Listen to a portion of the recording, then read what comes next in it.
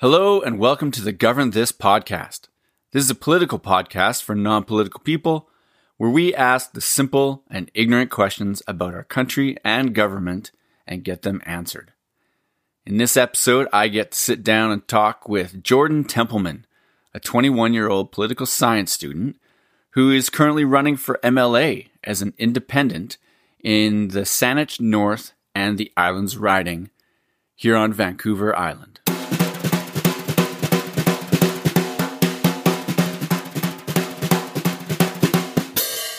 They're not dumb questions. I'm just ignorant about it. I haven't learned anything yet. So, why not an independent? Why not some young blood and some new ideas? In fact, maybe it would be a good idea to mix things up. Jordan and I cover a few of the same issues as I did with my last couple guests, Dr. Chris and Andrew Reeve, but from yet again another perspective. That of an independent. We talked about the party donations thing and his view. If it's wrong, it's wrong. We talked about Site C Dam, how he's more concerned with the economic side than the environmental side.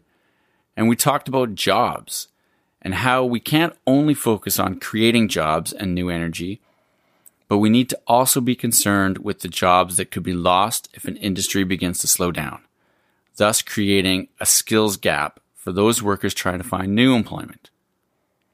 A new topic that we covered, though, was youth and young adults. We talked about changing the voting age to 16. And also we talked about how to get them more interested and engaged in their province and politics. As Jordan put it, how do we get them interested before they're negatively impacted at all? We also talked about electoral reform and the need for a different voting system, and the option of a governing party forcing change in this area. He stood his ground here and believing that a referendum is really the only proper way to address something like this in a true democracy, even if the people don't fully understand the issue. He said, an ignorant democracy is better than a well-informed dictatorship. So, with that little taste to whet your appetite, I hope you listen to this full interview and enjoy the chat with Jordan Templeman. Okay, today on the Govern This podcast, I'd like to welcome Jordan Templeman. Welcome, Jordan. Thank you for having me. So you are a independent candidate for the MLA up in North Saanich and the Islands riding? Saanich North and the Islands, but Saanich North, okay, yeah.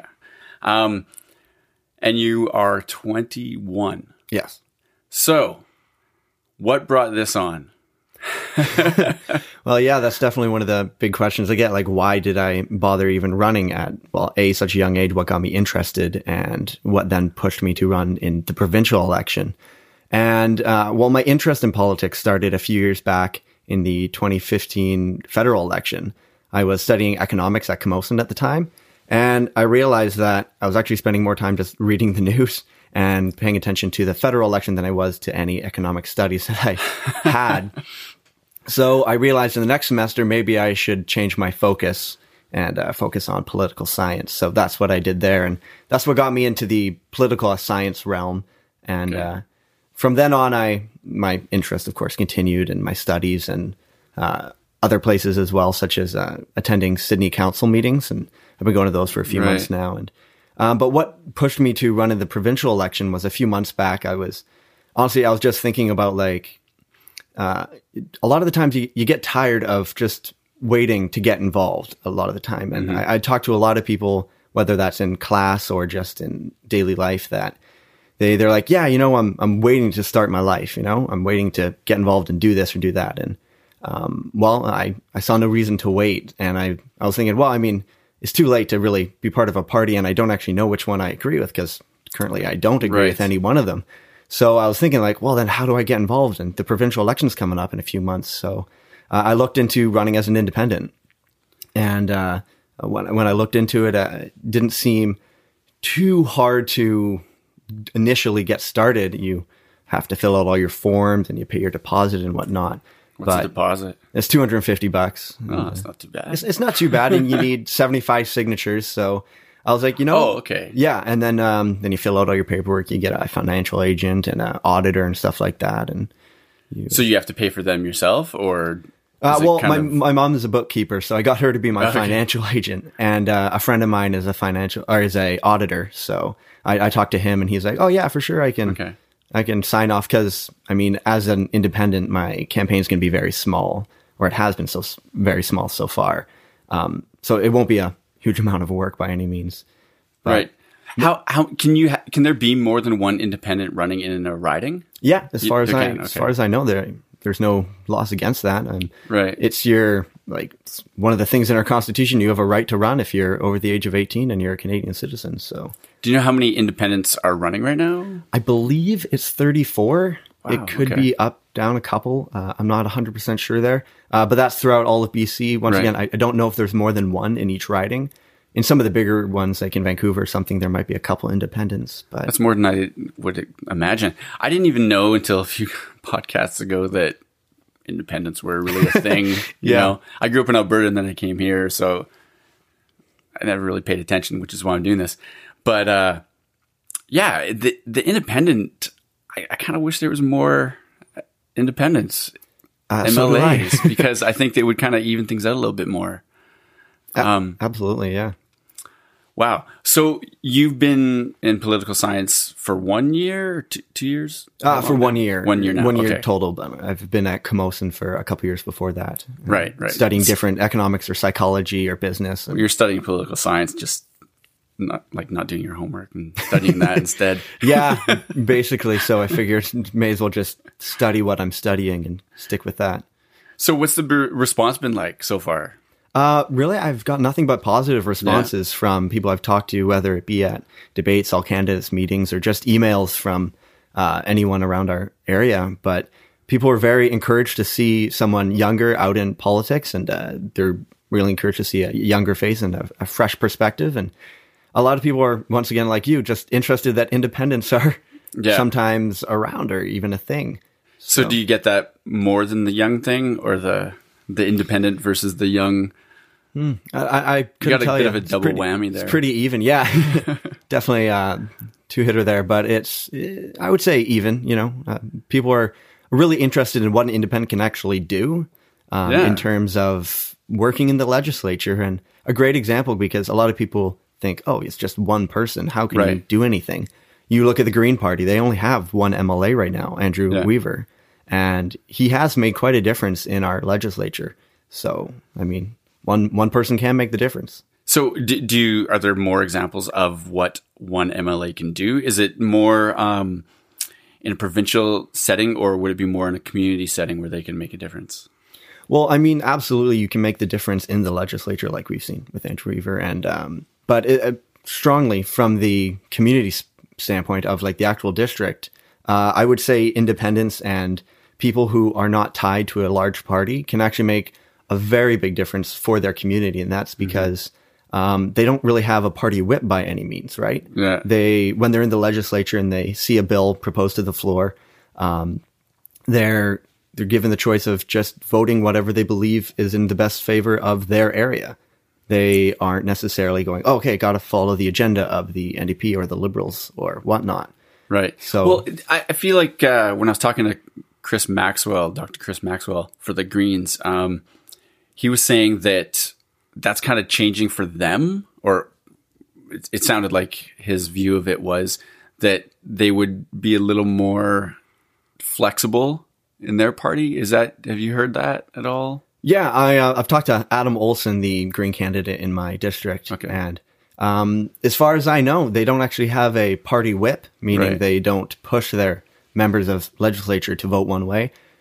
I mean, when you look at it, they only have one right now, and that's the leader of the party. So a whip wouldn't really have a position at all. So it could be something that maybe like it's idealistic now, but later down the road it could change if there was more in. Yeah, I mean, that's something we're going to have to look for in this coming election.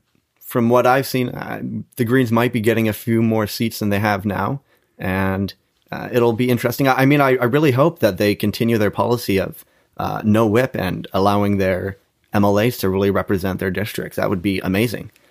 But it sounds really good. It sounds great, but I mean, from a party perspective, you get, it doesn't always look great when you have your members all voting in different ways on really important bills. And sometimes, I mean, if you had the Liberals or the NDP doing that on like a confidence vote, something that could fall our government, I mean, you have to have a whip. There's a place for them. Absolutely. Right, okay. I mean, we need them to maintain a strong government, but it's, there's ups and downs to having them, of course. Mm-hmm. Yeah. I feel for the communities, it's really, well, it's kind of like how city council works that I found out that they're not based on political parties. It's more of a popularity thing, right? And then they can, with having that mix in there, creates a better variety of what's going on and how they deal with things, right? Because of different views. Okay, one question I have is on this minority majority government thing. You were saying that earlier that you think it might be a minority government this time. Yeah, the latest polls have suggested that we have a high likelihood of minority government, meaning that one party doesn't actually have over 50% of the seats. And this is because of the growth of the Green Party. So what happens in minority governments, though, is the two main parties, they're going to have to try and gain support from other parties or independents to then form government. So let's say that the NDP have one seat shy of forming government. Okay. So they would go to the Greens or Andrew Weaver and they'd say, hey, we want your support for our party, and then we can form government. And so what happens in that situation is Andrew Weaver now is in a situation where he can go, well, what are you going to do for the green policies? Like, this is what matters to me. So, or what matters to our party. So he would then be able to have the ability to look at the NDP and go, like, I want you to change this and this and this. And the NDP would say, okay, so we're going to do that. And then you would support us in government. And that would allow for them to form government because they have over 50% of the seats voting with them. And Andrew Weaver, as the Green Party leader, he would still have the ability to still have influence, even though it's only one seat. So it's kind of like a soccer team that one player got hurt and they can't play without, they have to replace that player. Yeah. And so the other team's like, okay, like we'll lend you a player, or a different team, not the ones playing. Yeah, let's say a different team on the sidelines are like, well, what are you going to give us if we let you use our player for this game? Huh. So, and how does that affect, well, you said, so then he has a little bit of influence, or that they kind of make a trade, and then he's going to, the minority government, if it was NDP or whatever, then they would say, well, we'll look at some of this green stuff over here. Mm-hmm. So how does that affect things in the the legislature, like in the whole? Yeah. Well, it of course affects it because there's certain votes in the legislature called confidence votes, and if you lose those ones, you can't form government anymore. So that would be on budgetary votes. It's on the first vote of the session of Parliament, which is called the throne speech. You need to have over 50% of the House to continue. And if you don't, then an election is called. So it's just that they don't have a big group, hence minority majority. Absolutely, yeah. So minority can be, there's more opposition. Yeah, absolutely. So because that's where it's scary for them or something, right? Yeah, because in this situation, the NDP, they have to appease the Green Party enough that they're willing to vote for them on those really important votes. The Green can vote any which way they want on other votes without the government failing, without an election being called. But the NDP are always going to have to be stepping or like walking on tiptoes or thin ice, because if they ever do anything that's really against what the Greens want in this situation, then the Greens can vote against them on confidence votes and election is called. Ooh. Yeah. Oh, so throughout it all, they have to keep their promise to the Greens, because they can be like, you didn't listen, you didn't pay attention here. No. Yeah. Oh, interesting. Okay.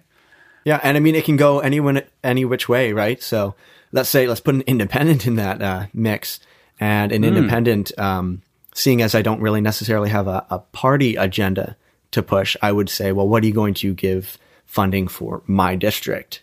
Right. So I would, the big parties, the NDP and Liberals, they would look and go, well, okay, so what do you want? Like, we can give you funding for infrastructure or funding for this or that. And then I would go, well, this is what I want. And which party is willing to spend the most in that district would then get my support if they're willing to change a few things. Like I wouldn't side with the Liberals unless they changed campaign donations. Right. So do you think a minority is better than a majority, like for the people kind of thing? Like there's going to be a little more give and take then because they're not absolute power kind of thing? I mean, there's ups and downs. In a minority government, you get the small parties get to have a say and independents get to have a much larger say. But then the downside is not a lot always gets done. Oh, okay. Because everything is always had to we have to get the support and we have to try and find the support here or from maybe even try and get some Liberals to support us in this vote or whatever, or some NDP to support the Liberals on the vote. And it can sometimes take a lot longer to get something through and to be like made law. In a majority government, you don't have the say of the smaller parties because a large party can pass whatever they want. Right. I mean, well, within the law, but they can pass a lot of things that in a minority government, the small parties wouldn't have been in agreement. So there's give and take with both. There's pros and cons. It might be good to have a minority for a little bit and then get back to getting things done. Yeah. I definitely, that's what a lot of people on Vancouver Island, I've heard say, they want change. So, yeah. But I mean, that's ultimately up to all of British Columbia to make that choice. Interesting. Okay, so let's talk about your views of what you'd want to do with your community, or if you became MLA as an independent, how that would look different than the other people. Or let's just talk about yours first. You don't have to include all what they're talking about. Yeah. So specifically, how would I guess, choose to best represent my riding? Yeah. I mean, that's always a really difficult question because how do you collectively take the voice of 50,000 people and represent it in one vote, right? Right. One of the things I would be very interested to look into and try and set up is a website where people could express their opinions on upcoming votes in the legislature. Okay. And if I could get it enough popularity on it where my entire district is actually, this is the thing I do. Like every few days I just go on and I go, oh, that's something I want. That's something I don't want. Then I can get a good idea of what my entire district actually wants and what doesn't want. That's a neat idea because right now it's like they basically have to either write you an email or visit, like the MLA they'd have to visit or write an email to express their opinion, right? Yeah, absolutely. So this would be just kind of like just something they could go through semi-regularly and just be like, check, check, check, check. And then you'd have a percentage or something that would... Yeah, I mean, that's the hope. This is, of course, a kind of idea that I've had. One of the few of getting a good idea of what the constituents want. But also we could have it in app form, right? And that could be something that a lot of young voters, I'm waiting at the bus stop or whatever. I got 10 minutes. I'll look through what the latest laws are. And they see, a new post-secondary education bill's come up. They go, of course, I want more funding for that or whatnot. And then I can look and go, well, this is kind of, 60% want this, 40% don't. I should probably vote for it. That's interesting how, I think that's partially because you're younger. Well, you're not young. You're, you're younger than older people. Compare me to most politicians, yes. Yeah. But, so you think that way, you think apps, you think of how people are connecting right now and what are the best ways to do it. Like you'd mentioned that you want to get young people more involved in politics or in their community or whatever. So what do you find the hurdles for that right now? Well, when I talk to a lot of people, there is different mix levels of interest for our youth. Some are really engaged and they read the news every day and they really want to find ways to get involved. And others really just haven't reached a point in their life where they have been affected by it at all and they just don't care. Right. Like you were saying earlier, like you started this because you realized, I'm 40 now. I better learn what to say and what to vote for. Right. Time to grow up. Time to grow up. Well, a lot of people in their early 20s, even in their late 20s or 30s, it's not reached a point yet where they go, I am in a stressful financial situation and the taxes are either burdening me or the services are really supporting me or whatever. And they see that this is where we need more funds or we don't need more funds. And when they get to that time where they see that and they have a direct impact, is a time where they start to get interested and start to get involved. So I guess one of the big challenges is, how do we get them interested before they're negatively impacted at all? That's right. Yeah. And well, maybe that's why I started getting into it. I'm like, you know what? It's hard to live in this town. Like, it's really expensive. It is. So maybe I started feeling the squeeze and I'm like, is there a reason? And I start looking into it. That's one question I have though about the taxes. Mm-hmm. So I hear, lowering taxes, right? And how the Liberals say that they've lowered it more for the middle class.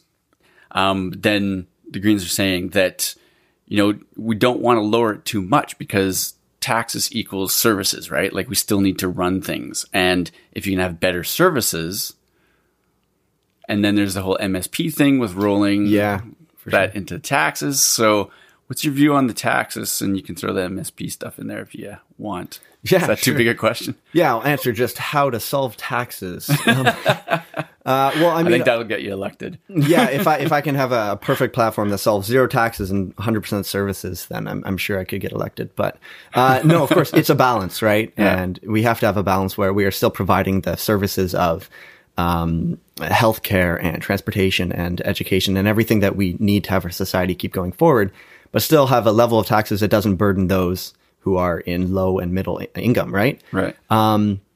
So when we look at, let's say, MSP, which is one of the taxes that, of course, is a main focus in this election because it affects people unevenly compared to their income. So someone who is making $40,000 a year and someone who's making $300,000 or $400,000 a year, they can be actually paying similar amounts in MSP. So that's something that really needs to change because we need to find a way that, there are two clear ways. Either we eliminate it and we put it into income tax and we charge more on the higher income taxes. Okay. Or we eliminate we make it so it's now, instead of a flat tax, let's say $1,000 no matter who you are kind of thing, and we put into a percent similar to any other tax that we really have in this country. So we could be charging 2% flat tax for MSP or whatever the number would be. I don't know. Okay. Yeah, if that makes sense. Because right now I know there's a rebate for if you don't make a lot of money, but it's pretty low, right? Like, you have to be pretty struggling. Yeah, well, I would, of course, I would support just not even being concerned with the rebates and just changing MSP entirely, right? A rebate, in my opinion, is kind of a Band-Aid for what the real problem is, that it's just charging you up front on unequal amounts. Like a friend of mine, he got a raise at work for a few bucks or whatever, and now he's making mid $20 an hour, and he's making good money, but now he started getting charged MSP, and he's like, oh, there's that $700 a year starting to come off from what he was making earlier when he was working a minimum wage job and not really getting charged the same amount of MSP and getting a lot of it back in taxes. Right. So it's not something that I really look at the rebate as a solution, because the rebate is still taking the money and then just giving it to you later when people might need it now, or we just shouldn't be charging them at all. So. Right. Okay. Well, let's get back to the youth thing. Yeah. I can't remember where we left off with it, but but I was asking how to connect with them or how to get them involved, and you're saying that they're not noticing it yet often. Do you know, you were homeschooled? Yes. And so you might not know directly what the education is like in schools for this, but have you noticed when you talk to people your age or younger or around your age, if they have an understanding of things? Different levels, of course, right? As I said earlier, you're going to have some people who are really interested and some who aren't. And I think it does start with our education in our high schools. And I think especially high schools, because this is the age where they start to really pay attention to these things. You don't normally have middle or elementary school kids, of course, paying attention to provincial politics or any sort of it. And it is hard because you have to have a balance when you're teaching about politics in school to make it non-biased, but still teaching the facts and what's important about each party and pros and cons, because no party is completely wrong or completely right. Yeah. And even though some will try and get you to believe that, and as an independent, I mean, I can see the positives and negatives of any party, right? So that's something that has to be, of course, worked out in our public school system, so we can get away where our kids are being informed, but not in a biased way at all. And I'm not 100% sure how to work that out. That's something that would have to be worked out with the education system. I mean, they're the ones who know how to teach kids, right? So. Right. Do you find that like the app idea, like that's a really good way to connect with them?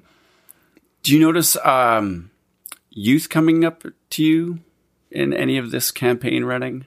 I mean, most of the all candidates debates or meetings, they are normally from community associations where the normal age is 40, 50, 60 or up. Right. So not as much. I mean, I definitely, there was one debate at Stelly's school in my district, and a few younger people were definitely coming up to me like, oh, hey, that's so cool that you're running and you're only like 4 or 5 years older than me. Right. And it's something that definitely, I don't think a lot of youth think that they can do, right? Well, no, I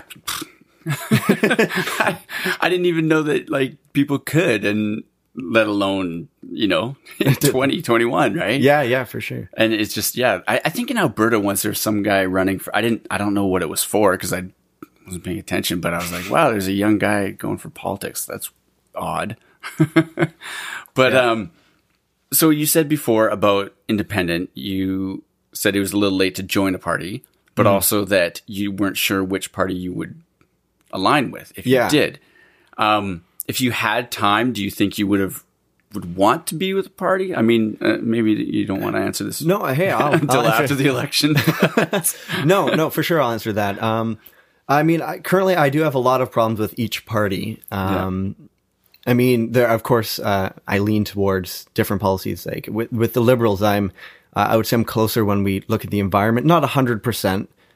There are some problems that I have, like Site C. I disagree with implementing it, and with the Kinder Morgan as it stands, I would implement different restrictions. But the idea that we can have a pro fossil fuel sector in our province, as well as growing a green and clean economy, is something that I do agree with the Liberals on, and disagree with the NDP and Greens, where their focus is really trying to take away from it and really boost our green sector more so than our fossil fuels. Well, it almost seems a little, I don't like using the word naive, but like, is it possible just run away from industry? Yeah. I mean, we all use plastics. We all drive, most of us drive cars that run on fossil fuels. And not just that, we have to look at the skill gap. If we start taking away jobs in one sector, the people that are working there don't really have the ability to just jump and start working on solar panels if they've been working on engines all their life. We need to have education for that. So it's not just in the job spectrum. It's not just making new jobs. It's kind of keeping people working as well. Because if you create new jobs in a totally different area, then it's just a swap. It can be a swap, and sometimes the people that are working in the older industry, I guess you could say, they get left behind a lot of the time. So either we need to find a way to educate or have funding for education that can transfer them to new jobs, which can be extremely expensive, and it takes years, right? I mean, if you're going to teach someone who's been a mechanic all their life to work on solar panels, they'd have to take a couple of years and learn that in school. So not just do you have people now not working and not being able to provide for their family or themselves, they have to spend 2 years. They start over. And I mean, not everyone is able to do that, right? Yeah. So this would be one of the things in your campaign about the balancing environment and our economy. Yeah, absolutely. Yeah. That sounds like a really tricky one though, because like I didn't really, because I don't read the paper. I don't have a TV. I don't watch, I watch TV shows online and as most of us do and now. I don't watch news online. Well, I'm starting to watch some more things, but I didn't really know about all these issues so much. Like Site C Dam, I've just in the past 2 weeks, I've learned about that really. Mm-hmm. And on one side, they're like, don't do it. It's going to make a mess of things. It's costing so much money. And on the other side, I was hearing like we have to prepare for electric cars. Like we need electric power. We have to think about this. So I'm like, I can see both sides. Like, yeah, I mean, there's with anything in politics, there's positives and negatives, right? There's never a black and white answer. Rarely there is. With Site C Dam, my biggest concerns are not actually the environmental causes. When I look at hydro in comparison to other, even energy sources such as solar panels or fossil fuels, you look at solar panels and you need batteries, and batteries can actually be very harmful to the environment the way they're created and disposed of. And then you look at fossil fuels and the evidence is clear, about how they affect our environment. But when we look at hydro, the largest negative effects are the sediment buildup at the end of the dam and the amount of land that we're actually covering in water to make a reservoir. And when I weigh those against the negative effects of other energy sources, it seems pretty reasonable and very actually reversible if we ever want to stop that. If we ever want to take the dam out, the water will flood and, vegetation can grow back fairly quickly depending on the area. Yeah. So when I look at Site C Dam, I don't see the environmental aspect as the largely concerning part. It's the economic, because it's going to cost $9.8 billion is what it's proposed to cost. It might be a little more, right? I mean, with all these projects, it can always be a 10, 20% higher cost than what we thought. I think it's rarely under. I mean, with anything government, it is rarely under what they said it would be. So let's say, for sake of argument, it's $10 billion. That's a lot of money that, as the current projections show, we're not going to need the power from Site C for British Columbians for another 20, 30 years. Okay. And so it could be a little too early to take that leap kind of thing? Yeah, especially when we have such a growth in other sources of clean energy. Like I was saying, solar panels, they have the negatives of batteries and how we create them and how we dispose of them. But that's something that in the last 20 years has improved exponentially. Okay. The pricing of clean sources, wind, tidal, and solar have all become cheaper. They've become faster to use and more efficient. And I mean, let's see what they're like in another 20 years. We have no idea. We have no idea if our batteries are going to be 20 times better than they were now. Well, probably. Elon Musk is working on stuff. That's what I've heard. Yeah, he'll save the world. He'll figure it out, I'm sure. Oh my gosh, that guy.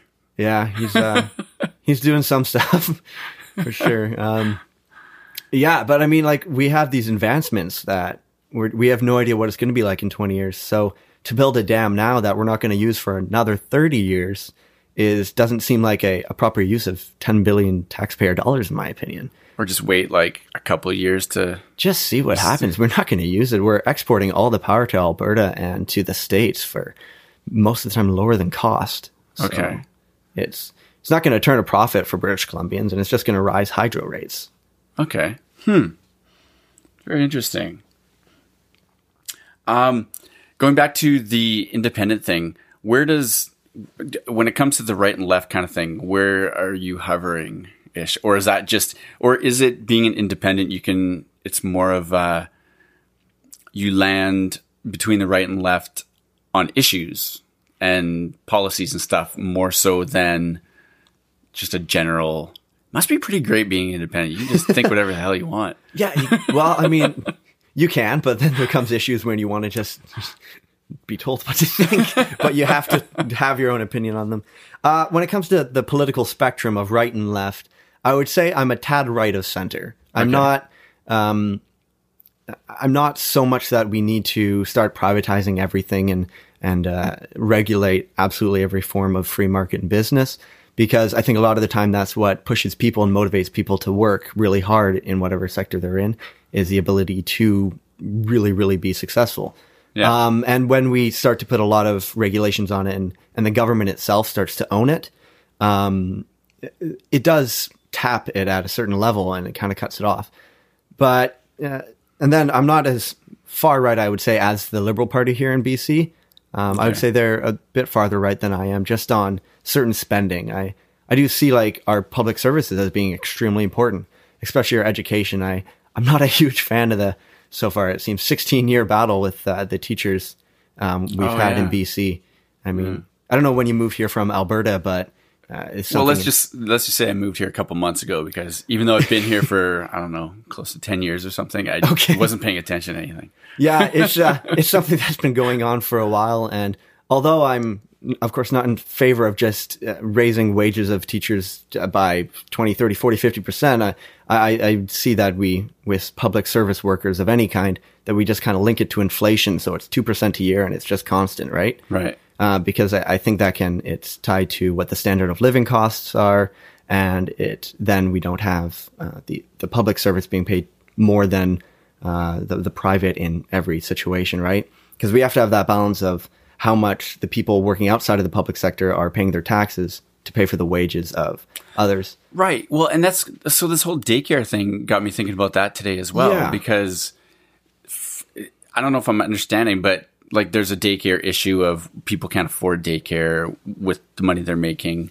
So they want to lower, or I guess NDP is talking about this or something, $10 the $10, that's daycare. The NDP, yeah. So I'm guessing they're supplementing the daycares for the gap. Yeah. Because they can't live on $10 for each kid, right? Then I'm like, well, how does that change? Any industry could start going like that. Like, let's lower food costs. So then, the government pays for half of our food costs. And then, I don't know. What are your thoughts on that? Well, I don't have, of course, the absolute answer. I want answers. You want the solution to all of our problems. Well, I would say that instead of, like you said, we could start supplementing food costs. And we have food banks and we help with people who can't afford to buy food. And of course, there are different tax breaks and stuff for low income families. But I think the core of the problem is poverty, right? We have a poverty rate here, like 1 in 5 children in BC are in poverty. That is a huge number of people. Now, what does that exactly mean? Child poverty. I hear this, but I don't have kids. I'm not around kids much, so I don't know what. Well, in BC or in Canada, we have a poverty line. So it's the amount of income you have versus the amount of people depending on that income. Okay. So the child poverty is there's a bunch of kids that don't have enough money. Their parents don't have enough money to really take care of them well. Basically, yeah. Okay. So if you were to have, I'm not sure the exact number that we put the line at. I believe it's around $18,000 for one person. I think. Don't quote me on those numbers. Not quoted. But so it's X number of dollars for one person, and then it's a little bit more if you have a child. And then if you have 3 or 4 or 5 children, it adds more. So if you were to make a certain amount of money, like let's say you make $200,000, you could have 20 kids and still be above the poverty line. Or maybe not. I don't know how many kids you have. Yeah. But that's basically how it works. So it means that there's 1 in 5 children in BC, their parents most single parents, they're not making enough money to provide them with either adequate shelter, food, all the supplies for education. I think that that'll cause a whole bunch of other issues for those kids. Growing up when you don't have enough money in our culture, then there's the getting picked on or feeling different than your friends and because you can't have this, you don't have that. It just seems like a whole bunch of other social issues that'll come later in life for those 1 in 5. Yeah, poverty tends to negatively affect people quite a bit. Yeah. Huh. Yeah, it's So we were talking about the daycare and the thing before the daycare, but it was about where you lie on the right left thing. You said you kind of more close to the Liberals on that. Was that what that was? Well, not necessarily with the childcare. I don't know the answer to the $10 a day childcare is. It's an extremely large expense, and of course the taxes then again going to have to come from somewhere, right? Right. And every time you tax one sector or one area, that sector or area shrinks because it's now being set back. So you have to have those balances, right? But of course, I would be absolutely supportive of looking into different ways to support children living in poverty, whether that's be through daycare or through subsidies, because although daycare can be very supportful for those who are going back to work, like with my family, my mom stayed home and she homeschooled myself and my 3 siblings. So wow. Yeah. So if you were to have a $10 a day daycare, that wouldn't really support my family in any way, or any family that's doing the same thing as mine's done, which a lot of people have a stay-at-home parent. But if it's in taxes, they'd be paying for it. You'd still be paying for it. That doesn't seem quite. So, of course, you have to figure that out. I would support, rather than having a $10 a day daycare, I would rather have higher child subsidies where we Right. pay per child. Like we have an early child tax credit here in BC, and it lasts until the age of 6 for a child. Okay. And every other province, it actually lasts until the age of 18. Oh. And in Ontario, it's twice as much as ours, and in Quebec, it's triple. Now this is where, like, if you have one kid, you get so much a month or something per year? Yeah, it is. Okay. And then it has a limit. And it's 6 here and 18 in other places? In most other province here in Canada. So Because it's 6, they can leave home and take care of themselves? absolutely, right? I mean, that's when they're getting out there and in the workforce. I mean, that's when they're first starting to like get, I believe they're grade 1 when you're 6 years old, right? So you look and you go, what's really the use if someone is living in poverty, but they're only taken out of poverty because of the child tax credit? I mean, what benefit is it to be out of poverty for 6 years and then for the next 12 years be in poverty, right? I mean, Why would they say 6 if... it's, Wow. I mean, it's I didn't about know the funding, that. right? So where are we getting the funding and where are we putting it? I would rather, instead of having $10 a day daycare, I would rather look into raising our child tax credit so that all families can benefit, not just those that are in need of daycare, because a lot of people don't need daycare, like my family who Right. had a stay-at-home parent. A lot of people have a stay-at-home parent, whether it's the mom or dad. So That's a really interesting view or solution. I like that solution. yeah, I like it. Yeah. Okay, we good. solved daycare. We'll solve daycare. We solved daycare and child poverty. yeah, in the hour that we got here. That's awesome. I have one question about platforms. Yeah, go for it. I was just going, I found out about all these, I was looking at the NDP platform, the Liberal platform, and the Green Party platform. And actually the other day I saw a sign for a party of the Libertarians. Yeah, the I was like, Libertarian I Party. didn't know that. That they're a thing. Yeah, they're. I didn't know that. I don't know how big they are here in BC, but Oh, I saw one sign. But anyway, I noticed something on the Liberals that they have a platform and then they have a Vancouver Island platform. yes. I haven't looked into them yet, but what are some of the differences with that? Do you know? Well, this is the first time any party has actually put out a specifically Vancouver Island platform. And I mean, basically, a platform is what you're going to do in the next 4 years, right? That you're in power. And it's lining out what they want to do in Vancouver Island specifically. And it has funding in different areas and stuff more specifically focused to Vancouver Island.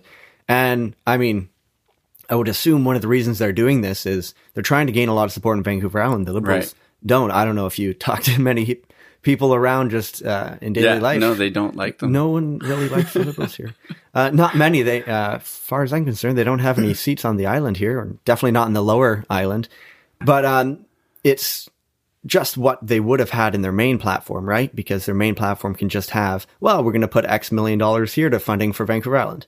But here it's pointing it out. They just saying, really want to put emphasis that they are caring about Vancouver Island. Yeah. And that's really the only difference. The NDP and the Greens both have platforms and they have funding for Vancouver Island. It's just not specifically said that it is for here. When they say we're going to put more money into education or healthcare, well, we have education and healthcare here, so we're getting more money, but the Liberals they really just want to have a focus on it. Right. No, well, and that's actually pretty smart because Oh, yeah, absolutely. Vancouver Island, people here kind of think of themselves as different and special and Yeah, we're So- islanders. It's a different feel for sure. yeah. So in this way, they're kind of saying, you know what, we know you're there. Yeah. I don't think there's any negatives to it. It seems like a positive thing to specifically point out what are the positives of or what we're doing for this area. So in your debates, and how many debates have you? Debates in all candidates meetings, I have been in 8 so far. 8, okay. And how are they? Nerve-wracking? You like it? What's your... The first 2 are pretty nerve-wracking, I'll say that, seeing as I've never really been in one. And but it's gotten easier, especially because the other 3 candidates, they're all very friendly and very helpful, actually. Right. They've all offered, like, if you ever have any questions about running or campaign financing or anything like that, contact our teams, right? Because they all have teams of managers and helpers and everything. And it's just me here and my mom helping me out with a few things. Has anyone offered to for you to join their party after the election? They're like, not like straightforward, but definitely like, they kind of push like, maybe you'll get picked up by a party one day or something like that. but not outright, not yet. Yeah. Yeah. Well, this is a great splash, great way to make a noise. But, man, I think it's so interesting that you're doing this. And do you know it's a statistics, so I don't know if you do, but I was talking to Andrew about the percentages of people voting, and he said for municipal and provincial and federal, it's different and stuff like that. But do you know the ages? Like where people, like, are people 18 and up, are they voting much? Do you know I don't know the exact numbers. Like, I can't give you a percent on it, but I know that the voting demographic of 18 to 25 is the lowest. It's by far the lowest. It's significant. And yeah, so like municipal elections have a much lower voter turnout than provincial and federal. I believe our last provincial election was 56%. It does matter how you gauge that. It can be 56% of the like registered voters or eligible voters, and there's a different way to do that. But in municipalities can sometimes have a 30% voter turnout, and it can be really low. I know in Sydney, where I live, I think we had just around 30%, and 70% of it was over 70 in age, or over 65 or something, retired age. Right. So, I mean, of course, that's the demographic that's living in Sydney, not just the fact that young people don't vote, but it's... Well, and it's kind of a funny thing, because really the people who should be voting are the younger people, because absolutely, it's really going to start affecting them, like right as they get going, in their independent life. And, oh, man. The world is run by those who show up and show up on vote. Good quote. Yeah, I don't know who said that, but I've heard it before. We'll call it you. No, it wasn't you. It definitely wasn't me. No, like one of the reasons why like parties are always really pandering to healthcare and those kind of things is because it's the elderly population that votes, and one of their big concerns is healthcare, of course. If it was the young people who had the highest voter turnout, if 18 to 25 had a 95% voter turnout, we would absolutely have more funding going directly to post-secondary education. We'd have more funding going into affordable housing for specifically younger people and younger families starting off. There would be more funding there. That's without a doubt. I mean, it's kind of a flaw of our system, but it's also just the way it works that those who vote are going to be the ones who get anything out of it, right?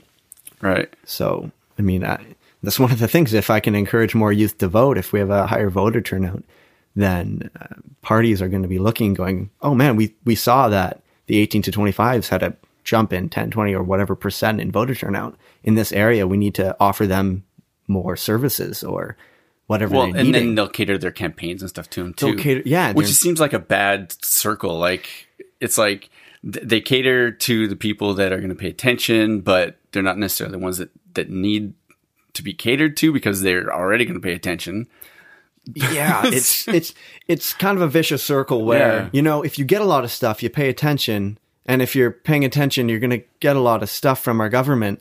And it's how do you break that circle? And well, as we were talking about earlier, it kind of happens when you start getting negatively affected personally. And I would love to see a place where our democracy works, where we try and avoid people getting to that negative place where they're affected by government policy in a negative way. So one of those things is if we can get youth out there, if we can get not even just youth, really, it's 30-year-olds too. Well, our how we're talking about youth is like more young adult. Yeah, it's young adult. I'm not expecting the 14-year-olds to get out there, but I mean. So that's one thing. I was reading an article once, or a book actually, and he was talking about, they were talking about how it was a big numbers game in Canada and how the baby boomers and all this stuff, like how people are going to be retiring and then how they're going to be using up the resources a lot, And so that's one thing I'm wondering about is all these older people, like the young, like the people in their 20s and 30s are really going to, like, I'm worried that taxes is going to go up just to take care of this massive amount of people that's going to be retiring. Yeah. And that's why we should be paying attention. Yeah, for sure. I mean, this is one of the reasons Canada is such a large immigration country, right? Right. Is because we have a aging population. It's no secret at all. I mean, we can literally see it in life, right? Yeah. But that's why we try and immigrate a lot of young families, and we try and encourage having more jobs and workers in our lower end of age demographics, because every retiree that is using up services, we need several number of people to be working to support them. Not directly, of course, but through our government services. Mm-hmm. So yeah, it's definitely a fear of mine too, that in 20 years when our population and all the baby boomers are all retired, it's going to be on our backs to be paying for a lot of their services. And I mean, of course, they've worked in our country for X number of years. They deserve our services, but it's how do we provide it without just going into more debt and more debt as a province? It's kind of like the dam. It's like, think ahead, but yeah, it's like, but then like, what's the solution now? Well, you're good at those. So what's this? What's the solution? Well, the solution to all of it is, to our entire aging population. I can't tell you that. I got a few small steps that we can take. And, of course, it's just having a very strong, vital economy here that invites people to live here, right? Do you know what are some of the major components of that come into our economy? Like some of the major payers or whatever? You know what I mean? Industry versus we have our sectors here. We have tourism, of course, on the island, and Lower Island is huge. But as well, we have like our oil and gas sector. LNG is picking up, or if you want to say that, I'm not sure if it is yet. But the global markets. So for LNG, for people who don't know what that is, that's a liquefied natural gas. Right. So that's it's another fossil fuel, but the global markets right now aren't in the prime conditions. So we'll see how that pans out in the next 5 to 10. But then we export normal gas and bitumen, which we export now through the Kinder Morgan pipeline. But we also have forestry is huge in BC, right? Mm-hmm. And we have other sectors like that. So it seems like the big sectors are the things that like the Green Party wouldn't like, or like the nature people wouldn't like. It's Vancouver Island. Vancouver Island. All of us hippies here. Yeah. I mean, yes and no. You have to look at it, and we have a manufacturing sector, right? So a number of these products, such as lumber or oil and gas, they're going to be refined in a province. Not all of it, of course. Currently, it's not all of it. But then we refine it, which of course produces a lot of jobs and revenue. And then we export those refined products, which, in my opinion, is a lot better of a way to increase our economy, because then we are refining our goods before we send them out. We get the jobs instead of other countries. Right. But talking about when we have the Greens of the NDP, you were saying to the nature-loving people. I mean, our sectors, our economy isn't completely based on the environment, but I mean, you look around and BC is, it's massive proportion of our economy is based on our environment. So, not that I want to say that the Greens would completely cut out any of that, because I don't think they would. Right. But they're just looking for ways to really step away from it. They don't want to jump into things quickly. No, and I don't think they, in many situations, are supporting the growth of new fossil fuel projects. They're supporting the growth of green energy, which of course I want to support as well, but you need something to kickstart it off, and you don't want to be hindering an already large sector that we have that employs a lot of people and brings a lot of revenue into our province to do that. It's complicated. Yes, it is. Okay, so let's jump over to donations now. I don't think we talked about that yet. No, we haven't. We talked about it before we got on the quote air or SD card, but that's a new version. So there's this big thing in this election about donations, and the Liberals taking all this money. And I've heard that, well, we know what they're taking because they tell us. Yeah. And the NDP actually are taking a lot, which I found interesting. I saw this little video with John Horgan on, and he was, I don't know, in session somewhere or something or other, and he was raving about how, this has to stop. This has to stop. But then I realized, well, they take donations. Yeah. But they say that, we're going to stop it once we get in. It's a complicated issue, but as all of them are. But the NDP would like you to believe that it's a bit of a gray issue whether you take donations now so that you can change them in the future. I mean, the line that they always have is, we'll play by the rules and then we'll change the rules. And in my opinion, if you believe that the rules are broken, don't play by those rules. Play by what is ethically proper. And I don't believe being influenced by large unions or corporations by donations is proper and ethical. So when we look at it, the Liberals have been in power for 16 years. And at any point of a majority government, they could have easily changed it. It's a bill that gets entered into our legislature, and just about everyone would have voted yes if the Liberals had said yes. The NDP would have done it, and any Greens or Independents that are there most likely would have as well. So of course I don't agree with the Liberals on that standpoint. But with the NDP, they're taking large donations. And I want to say that one of the only reasons they really want to cut out corporate and union donations is that the amount of donations the Liberals get from corporations outweighs the amount of donations that the unions give to the NDP. So I don't even know if it's an ethical issue for them. It's just a fact that if we can outlaw it all, then we'll be at a better stance than the Liberals are. So, sounds a little. I mean, I really hope that all the NDP MLAs deeply are concerned about it and have ethical issues, but I don't know if that's true or not. I mean, I think it could just be another playing politics. Right. So, okay. So when it comes to looking at the parties for an election, I learned that people vote in different ways. People vote for the parties and who would be the premier, and people vote for issues, and people vote for their local, who would be their local MLA, wherever you feel is the most important, right? The funny thing is the more I learn, the more I'm looking at parties now instead of the. But everyone has to make this choice on their own. But what do you think? Do you think that people should look more at being independent and how an impact that independence can make?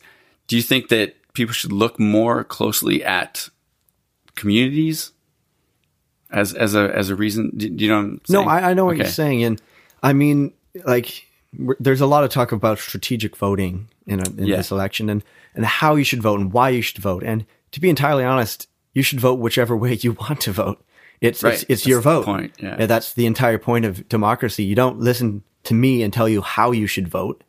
You should vote the way that you believe is going to work the best for your interest. If you want an independent candidate who will represent you and not have anything to do with a party, then vote independent. But if you are really concerned and all you want, the number one thing you want is to have a new government in this province, then you should probably vote either Green or NDP, because if that's your number one, everyone has different number ones and different priorities. So in a sense, the thing you have to look at yourself is, what is your biggest issue? What's the thing that's bugging you or making life difficult or that you want changed? Absolutely. I mean, not everyone takes a month off of work like me and plans out a complete platform and figures out their opinion on every issue. Normally there's 2 or 3 issues that are of utmost importance to them. And I would say to most people, look at those and find out who represents those the best for you. And then, of course, my greatest piece of advice is to just never stop researching about it, because the more you learn and the more direct and informed vote you're going to have. When it comes to strategic voting, I've heard a lot of different opinions on it. Some people are they don't like the idea of strategic voting. You should vote directly for who you want. And I mean, that sounds great. I mean, that's what I would do in an election is I'm going to vote for who I believe represents me the best, not necessarily who will even win. But if you are specifically wanting your vote to go to someone who will be in government or will have a chance of taking down the current government, then it's your vote. And I think that should be the bottom line whenever we look at strategic voting of any kind. Yeah. Well, that's one thing I noticed on the NDP. I saw a video, someone put a video out, like kind of talking about how it seemed basically that they were trying to convince people to vote for the NDP only to get the Liberals out. And there was one spot in it and they said, the Greens have a 0 chance, an absolute 0 chance. There's no possibility. And I was like, well, so did Trump. And so did the NDP in Alberta. Like the thing that changes the 0 chance is if everyone votes for him. Yeah. Like, it's really not 0. No, I mean, and also you have a lot of people that aren't voting for this election. They're voting for next election. Right? Because, I mean, let's say, the Greens, the chances are slim that they're going to form government this time around. But let's say they get 10 seats instead of the one they have now. Well, then next election, of course, there's a chance, right? Right. They're a strong third party. So if someone really wants the Greens to form government and they're looking in the future and they're looking 8 years instead of 4 years, then, they can absolutely have a chance at forming government. It is a slim chance now. I'm not going to say there's 0 chance. They have enough people running in enough districts that if they all won, they would form government. It would be a biggest upset in, as far as I'm concerned, in any political landscape ever. But no, I don't agree with the idea that the only way to stop Christy Clark, or if that's your goal, is to vote NDP. Because as a Green or as a Libertarian, as you said earlier, or any of the small parties, let's say like the Vancouver Island Party is. Oh yeah, I heard about them too. What's that? I don't know a lot about them. They kind of just sprang up, but they're about independence for Vancouver Island from the rest of BC. Oh, yeah. Maybe you should start your own party. Forget joining one. Yeah, forget joining. I'll just start my own. But anyways, if you put your support behind one of the smaller parties, they can put their support behind a bigger party, whether that's NDP or Liberal. Right. So if, let's say, my district of Saanich North and the Islands, it's a very close race between the Liberal, NDP, and Green. So, and one of the things the NDP candidate in my area has said is, he said, as John Horgan does, the only way to stop Christy Clark is to vote NDP. But in that area, if you voted Green over NDP and the Green won, there's a chance that the Green would have sided with the NDP and put their support there. I mean, there's always a chance. So it's not really a wasted vote, and I wouldn't say it is. I didn't like that view. I should really try and get an NDP person on here, because you need the whole spectrum. They need to confirm some things, because right now I'm kind of I don't know. Anyway, that's one thing. So going back to like that video I saw, it seems like, what do you think of the bashing? Have you seen a lot of like bashing instead of just talking in these debates and stuff, or just being around things? I mean, you said they're very nice to you. Yeah, in our debates, it's rarely bashing, I would say. Of course, we're critiquing each other's policies and each other's parties' stances, but I wouldn't say it ever gets personal, and I don't think it ever has in our small debates. But I mean, we look at the large debate we had between John Horgan, Andrew Weaver, and Christy Clark, and I would say there was a fair bit of personal bashing there, and there was definitely a bit more of anger towards other candidates and more finger pointing and stuff like that. But is it getting a little like the States? That stuff sickens me. Let's just talk. I know it. For me, politics, and I mean, maybe it's my young idealistic view, but it should be about what you can do better for the province, not what other people have done negatively for the province. Right. And I mean, we see it in the radio commercials. I don't know if you've heard the Liberals, they have a bunch, and it's saying, remember what the NDP did in the 90s. And all they're talking about is what the NDP did wrong. And the NDP are always talking about what the Liberals have done wrong. And right. And the Green are kind of hitting it both. And it's not really something that I view as a healthy political system. We should have a political system where everyone's saying, well, actually, I think this is going to work better rather than this is what isn't going to work. Yeah. Because it should be like, what we're going to do. These are the issues. This is what we're going to do. And then people can counter that. And that's when you talk about it and you see the differences, right? But yeah, just the bashing, remember this, remember that. It seems childish. Yeah, it does in many cases remind me of the States. And I don't want to live in a province that necessarily reminds me of the political arena of the last American election, to be entirely honest. Yeah, for sure. It wasn't, in my opinion, a nice election. It's getting to be a show down there. Their elections last 2 years, and it just goes on forever, right? Yeah. We have in BC, our election's 28 days. Yeah. It's very quick. It's 4 weeks. Talk about campaign money or whatever for the state. It'd be. Oh man, that's an entirely another topic. That's another day. You mentioned before that you had to come up with a whole platform and choose your views on every issue. Yeah. So that must have changed a lot of how you think. How's your brain now and your emotional state compared to before that? Well, I mean, I'll say it was a work in progress, and it still is. I mean, right. I don't have every policy ever lined out for all of British Columbia because, that's something that parties spend years doing, right. And multiple people. But one of the things that I would say has changed me a lot is with all these different policies and all the different ideas, it has given me definitely a better view on what we need in BC. Mm-hmm. I mean, we look at housing. It's one of the biggest affordability issues in BC right now.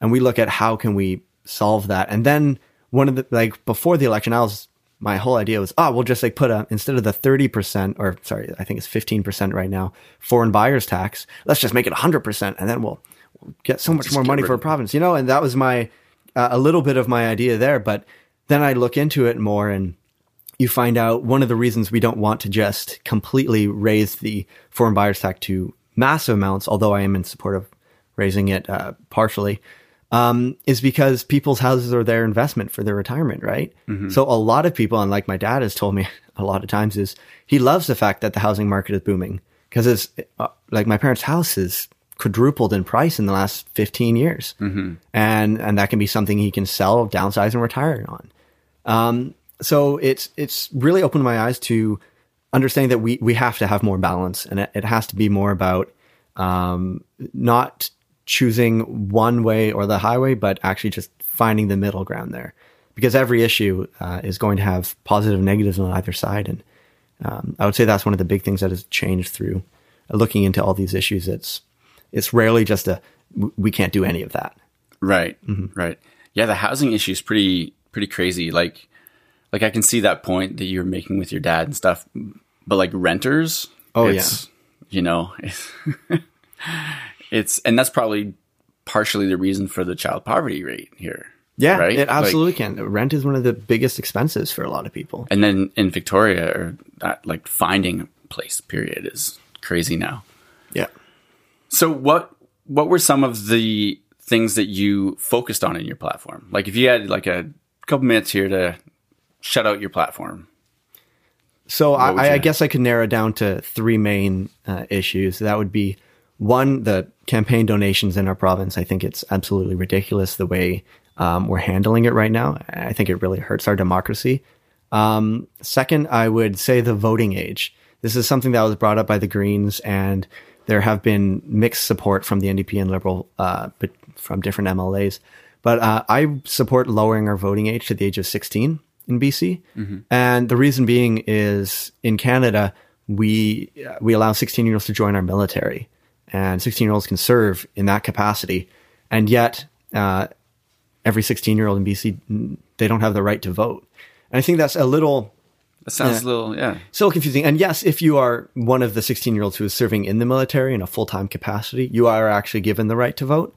Okay. Yeah, which is definitely good, but I think it deals with the question, what level of responsibility do we give to a 16-year-old, right? Right. Because we let them make the choice to join the military, but we don't let them make the choice to vote. And I think it needs to have that inconsistency solved.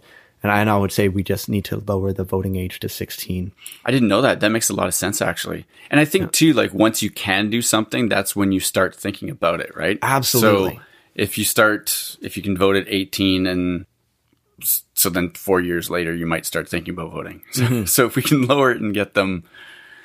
And not just that, if we start at 16, then those who are still in high school, which most 16-year-olds are, hopefully, then that's an area in their life or time in their life where it's all about learning and it's all about personal growth rather than when you're 18. And if you don't go off to post-secondary and you're working, most people don't spend a lot of time talking about academics or learning about a lot of that unless they're very in-depth about the news or whatever.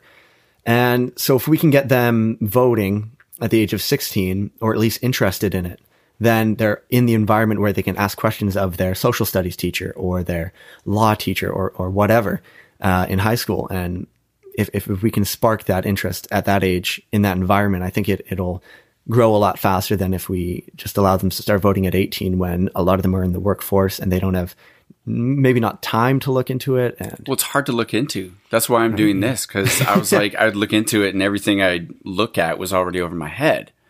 So they're talking about something that I don't understand the basis of. So I'm like, I need some basics here. So yeah, if you're in school still and you have people to go to talk to and ask questions about, that's a great idea. Yeah. And I mean, I don't really see any negatives of it. I've had a couple of people ask me like, well, I mean, don't you think a lot of 16-year-olds are going to just, let's just go vote for the fun of it and they don't care who they vote for? And I mean, my answer to most of that is, well, probably not. 18-year-olds don't even say, let's just go vote for the fun of it. I mean, if they did, that'd be great. But in reality, though, how many people who are older are still, they're not voting for the fun of it, but they're voting and they don't really know who to vote for. Like, they're just like, I better vote for something. Yeah, and they go, this is what my parents or friends or whoever has told me. So, I mean, a lot of people are like that. And I think if we put that as a criteria for who should be allowed to vote, we're going to be limiting a lot more people, which isn't what I want at all. Yeah, no, Well, that's a good one. I didn't know that was out there. And the Greens have put out support for it. I don't believe it's in their platform. Haven't seen it on their website, but there have been times where they have said this is something they want to do. And there has been one liberal MLA that I've heard of who is in support of it, and different mixed level of support, but it's never been something that's brought to the floor, as far as I know. I think that's a really good idea. Yeah. Okay. And so what, and the other ones on your platform? The other focuses? Yeah. I mean, we touched on earlier the balance between our environment and our economy is something that, as anyone running in BC, I think you have to be very, very strongly opinionated on that because it's something that matters a lot. Right. So I'll say for those three, those would be the core principles of my campaign. All right. What do you think about the voting system? So, yeah. Because I've learned about the voting system now, the first past the post, and that sounds pretty wonky. And then I found out we had a reform thing about it years ago. And then I was talking to Dr. Chris and with the Greens, and he was talking about how they're for proportional representation, and they would put that into place. So what are your thoughts on that? Well, when it comes to electoral reform, personally, I do support proportional representation. I think it has a lot of positives to it. Every vote counts and whatnot. But I mean, every system has its downfall. We have to find a form of proportional representation that still allows for local representation. Because if it's all about parties and it's all about how much vote you got across British Columbia, what ties that person to their district? And as an independent, of course, that's a really concerning thing.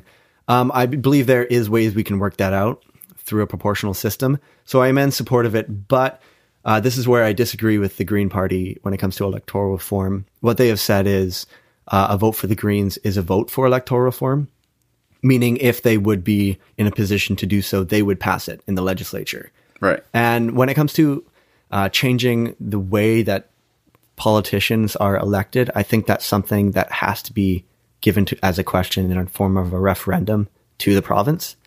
Right. Well, it sounded like what they were thinking from what Chris said is that they would put it into play, but then they would ask the people how they want it done. So it was like, we're going to do this, period. But now let's figure out how. Yeah. Right. And he was saying the problem with a referendum is that once you say that's going to happen, then you get all these people who can come and make ads and everything of why are they changing this? But there's nothing wrong with. But that's how democracy works. I suppose so. And just because I think proportional system is a good system doesn't mean every British Columbian does. And after or before a referendum, if there's advertising for information on both sides, which of course there will be, we're going to reach a time where people make that choice. And I don't think it should ever be a politician's right to go, well, we know what's best. I mean, even if it's just like the change, like we know there has to be change, even that. If over 50% of British Columbians are saying no, then, and in a form of a referendum especially, I mean, I think that has to be respected. Yeah, even if we're ignorant. Like, because with that referendum, I was like, I must have done it, but I don't remember it. And I probably was just like, oh, the government wants to change something. I don't trust them. So no, let's not change it. Yeah. Well, so it's like education is a huge thing. Mm-hmm. Absolutely. And I mean, it boils down to the question of what's more important. Do we do what the people who have spent a large portion of their life studying politics are thinking is right? Or do we listen to the people? And I think it's a slippery slope if we start saying, well, those who have been in power for a long time, we'll just let them make all the decisions. There needs to be a level of accountability. And if we allow people who are in power to change how they stay in power without having a referendum on it, I just don't want to see that become a normal thing in our province, because then other changes will be made and other changes will be made. And we could get to a point where our system is completely rigged. Not saying a proportional system in any way leads to that. Right. But just not having the voice of the people directly choosing how their representatives are being elected. That's a good point. And I think that's kind of how, like, I've always thought of like, oh, the government's there, they're doing their thing. And so I don't have to worry about it. Right. But if we were asked more things and we had to pay attention more, like, oh, there's another thing I'm supposed to follow. There's another thing I got to have an opinion on. There's something else I got to look into, instead of just like us realizing, oh, I have a problem now. Mm-hmm. But if the government was talking to us more, instead of just waiting for us to talk to them, and I know it's not really like we don't want a referendum on everything, but no, but that's a good point of like engaging with us and making sure that we're part of it.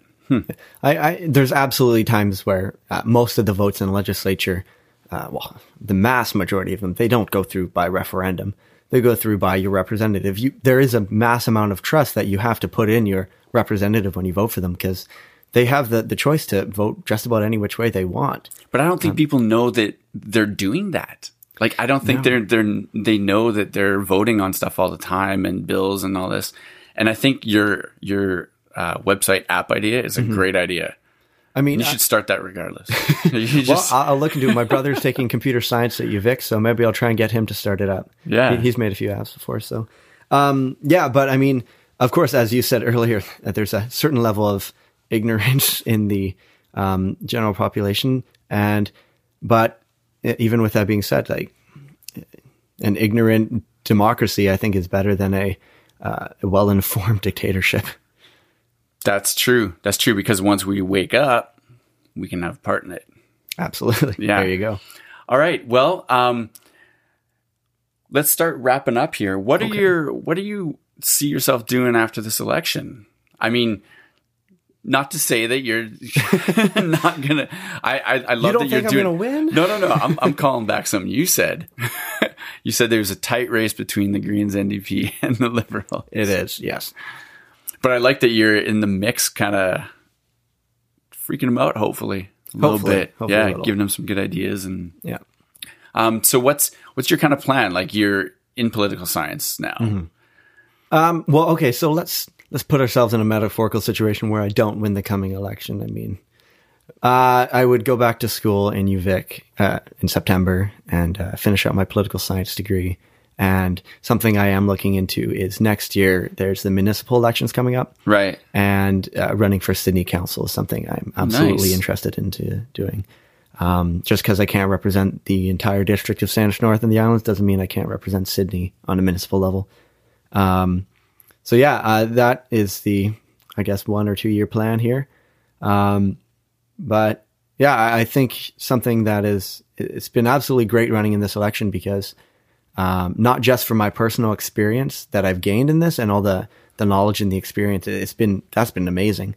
But as well, I've seen a change in how the candidates talk at our debates and meetings.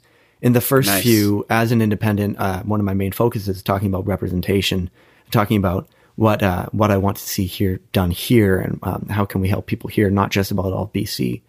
And that's something I've absolutely seen a growth in nearing the end of our last few debates. Is people, the other candidates, the Liberal, NDP, and Green, they've all talked about representation a lot more than they have before. And I think just making that change in their priority of what they need to talk about it's been a success already. Oh, I think your part in it all is great. I mean, it's exposing so many different things, like the independent, your age, and getting other people, young adults involved and everything like that. And from a massively different perspective than I'm sure that they're used to, right? Because people get stuck in their ways. So throwing new views out and, like if you walked into a debate and you were just watching it and then you went to talk to them and they were like, yeah, okay, I hear you. Okay. But because you're in the debate, they have to listen. Yeah. And I think that's huge. It makes a huge difference. Well, that's what I hope for. Yeah. Do you get tired of people saying things like that? Like, what are you going to do after this election's done? And, you didn't... well, you're like, God damn it, I could win, No, I mean, I entered like this the race. Green Party. It's like, we could win. Just people have to vote. That's the only... Yeah, I mean, there's nothing stopping from me from being elected except for the fact that I just need people to vote for me, that's all. Yeah. No, I don't get really sick of it. I completely understand skepticism on the level of... or the chances I have of winning this election. I went into it understanding that wasn't... although it is my end goal to be an elected representative, the short-term goal of running in this election was to encourage youth. It was to bring up the really topic of representation. And I think I've done a good job of that so far. And I hope I do an even better job in the next coming week here. Yeah, I think that's a great way to go into it and way to look at it. And I think you have done. And yeah, we've got a week left. Well, it won't be a week by the time I get this out, but it will be before the election. Yeah. So hopefully some people can hear this and get a good understanding of what you're about and see that we can all make a difference. And heck, we can all run for anything. Oh, I would be ecstatic if next time in the election we have 100 independents running rather than the 30-ish we have now. I think that would be a great change. I think do you find that it would shake things up and make the parties be more accountable to certain things instead of them just talking in their circles? Absolutely. Yeah. I think having independents gaining support shows that what the people want, and it shows that they want representation of their home rather than parties working in the best interest of whether it be the whole province, which of course is a positive, or the negative of working in the best interest of those donating to them. Right. Wow. All right. Well, thank you, Jordan, for coming and chatting with me today. Thank you very much for having me. And I hope that the campaign goes well for the next few days. And yeah, good luck. All people have to do is vote. All they got to do is vote. Well, thanks for listening to this episode with Jordan Templeman. I hope you enjoyed it and learned something new and useful once again, just like I did. I think he had a few really great ideas and views, and I encourage everyone not to shy away from supporting an inspired 21-year-old willing to shake things up in this province. So please drop by the website at www.governthis.ca and facebook.com/governthis, and let me know what you think. Also, I'd love to hear some questions or topics you'd like me to cover in future episodes as well. A donations link is on its way. I hope to get that up after putting this episode out, so please keep an eye out for that. I'm really enjoying doing this podcast. I'm learning a ton, and it's really wonderful, and I hope it's helping out other people as well. But it does take a lot of time, and it does cost me money, so any help would be really, really appreciated. It would help me free up more time, which would lead to more episodes, different types of episodes, and more resources on the website. There's so much more to learn in this topic, and I'm excited to dive in and share it with you guys as I learn it. So you can give us a shout out on Twitter at WeGovernThis and shoot us an email at we@governthis.ca. So if you like what you heard and you think it's important, please share this with as many people as you can, and hopefully we can all become a little more aware and involved. So until next time, stay curious.